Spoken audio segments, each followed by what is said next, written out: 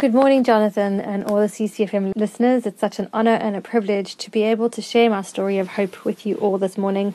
My name is Brauer, and my story begins 38 years ago when I was born at 27 weeks. My mum had an infection which caused her waters to break, and they managed to stall the labor for 5 days, but then they just couldn't stop it from happening, and I was born feet first. And my parents like to joke with me that it's the first and last time I was ever early.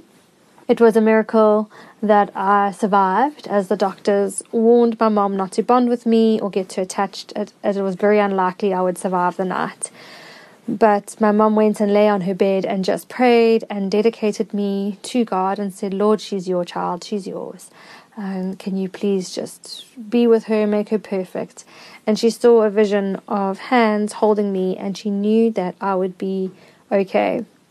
I stayed at hospital for 6 weeks, and the only long-lasting thing I had from my birth is squint eyes, which I only got corrected properly by the time I was 16. So growing up with that wasn't a whole lot of fun, as kids are pretty cruel, and I got very teased for it. But it taught me to value friendships that really look beyond what you look like, and those friends I held close. So it made me stronger for it, but not something I would wish to give anybody.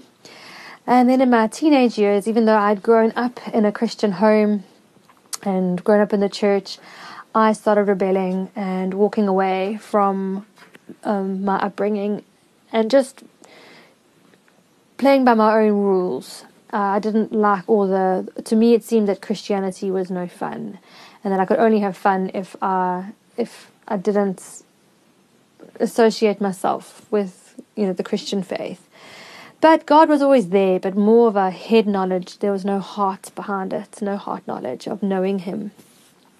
And I, at 18, went and studied in Cape Town at the AAA School of Advertising.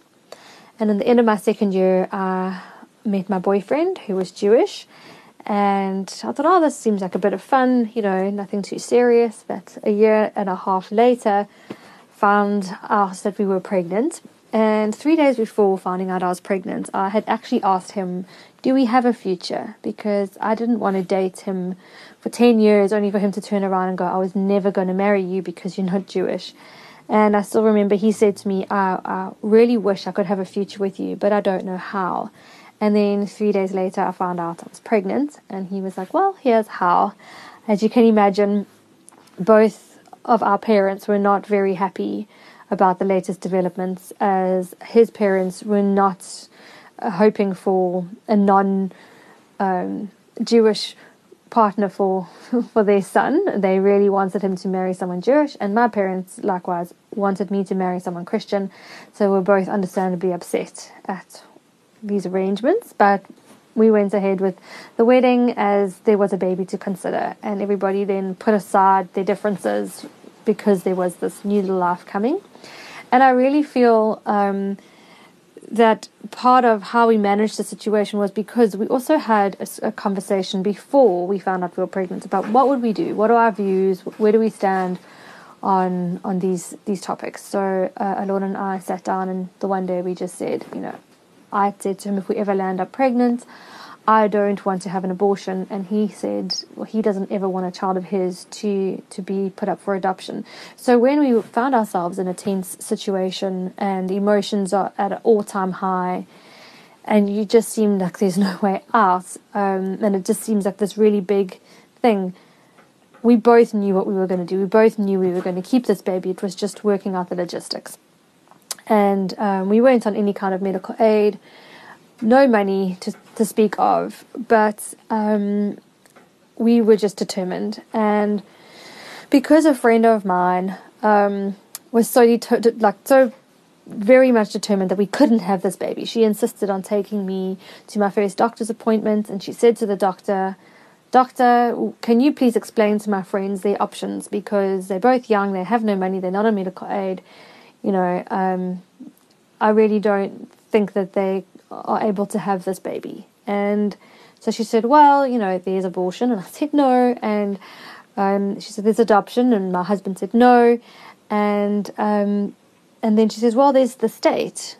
And the state will cover everything. And we went, what? We'd never heard of this. We had no idea that we qualified for government medical care. It's just not something I grew up with or knew about. And so we were like, well, great, we'll take that option. Yes, please, sign us up. Where do we go? And like that, we were put into the system and went off my first clinic appointment. And so what man intended for bad, God turned around for his glory and for good. So what man intended for evil, God used for his glory and for good. And without her trying to convince us, we would never have known about that option. So I'm forever grateful, but I'm so glad how the Lord turned it around. So we got married when I was 5 months pregnant. In fact, I graduated on the Friday from AAA with a diploma in visual communications and art direction. And then 2 days later, got married on the Sunday. And it was then December holidays.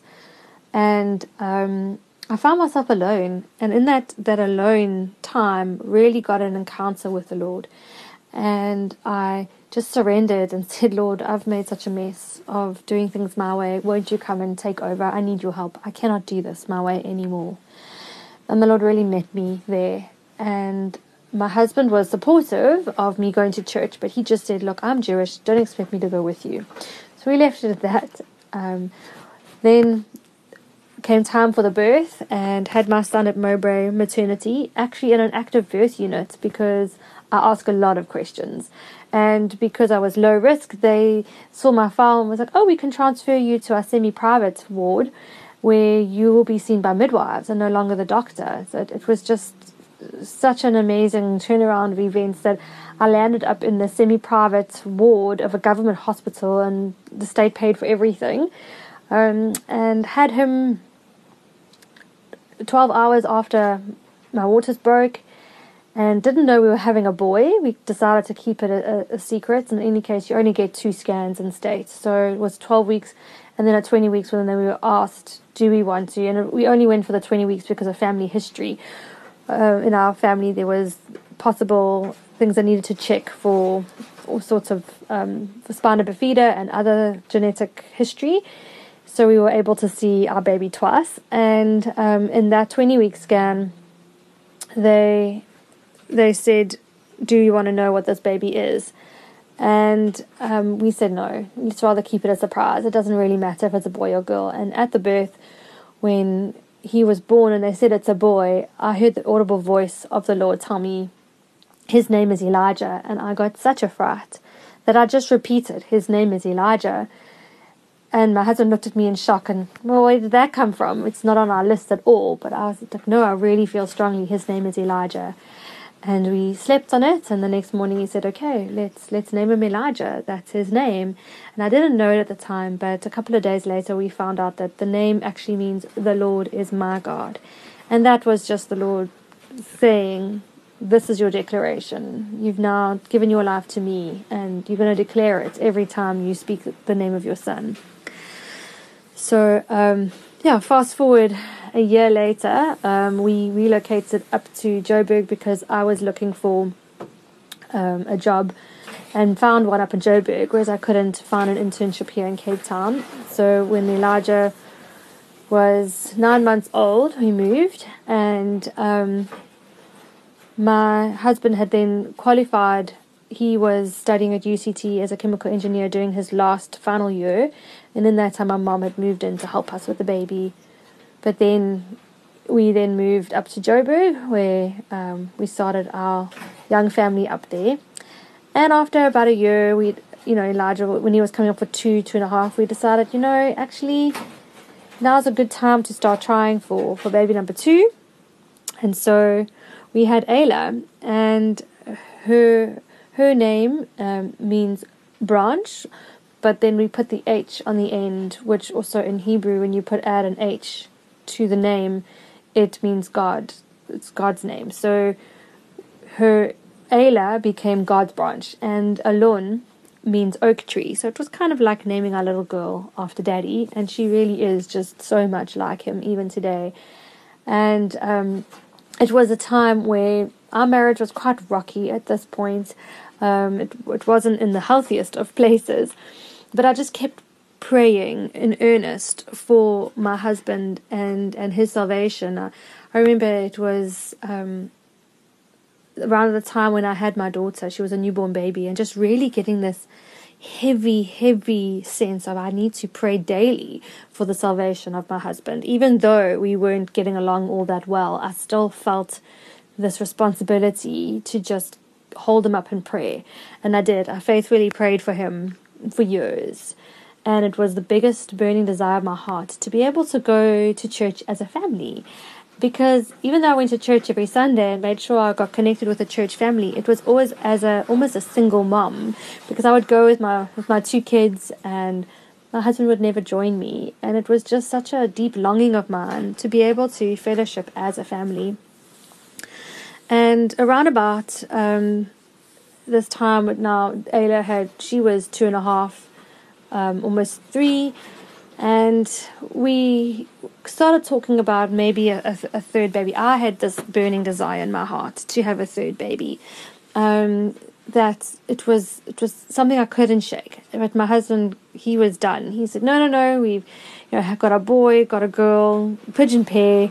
We're good. Let's get rid of all the baby stuff. And I just couldn't. I couldn't let go. I was heartbroken to even think about it. And to the point where I would see a pregnant woman or a tiny baby and I would start crying. Eventually, I took it to God and I said, Lord, this is bigger than me. Please take this desire away from me if it's not from you, or you need to change my husband's heart. And around about this time, I had a friend who found out she was pregnant quite late in the pregnancy, but she was already a single mom to 2 teenage girls, and she wasn't in an ideal situation to have the baby, and she decided to give up her little boy, she knew it was a boy, for adoption. And the Lord actually used that whole story, which in itself is a whole nother testimony that I won't get into the details of this story because we just don't have enough time, but in and of itself is a beautiful redemptive story about how the Lord changed my heart for adoption. But during that time, this little boy, her newborn baby, came to live with us for 2 weeks. And I believe the Lord used that to also change my husband's heart, because it was shortly after we had Jonathan stay with us that he walked, or my husband walked into the lounge one day where I was holding Jonathan, and I had my son on the one side and my daughter on the other. All 3 of us were looking down at this baby, and my husband walked in and went, what a beautiful picture. And so then shortly after that, he was like, okay, let's start trying for another baby. And in this time period, while praying for my husband's salvation, the Lord put on my heart to keep the Passover dinner, which I'd never ever done before. And I said, Lord, I don't know how to do that. I don't, it's not I wouldn't even know where to start. And he brought to my remembrance a book that I had bought back when I was pregnant with Elijah.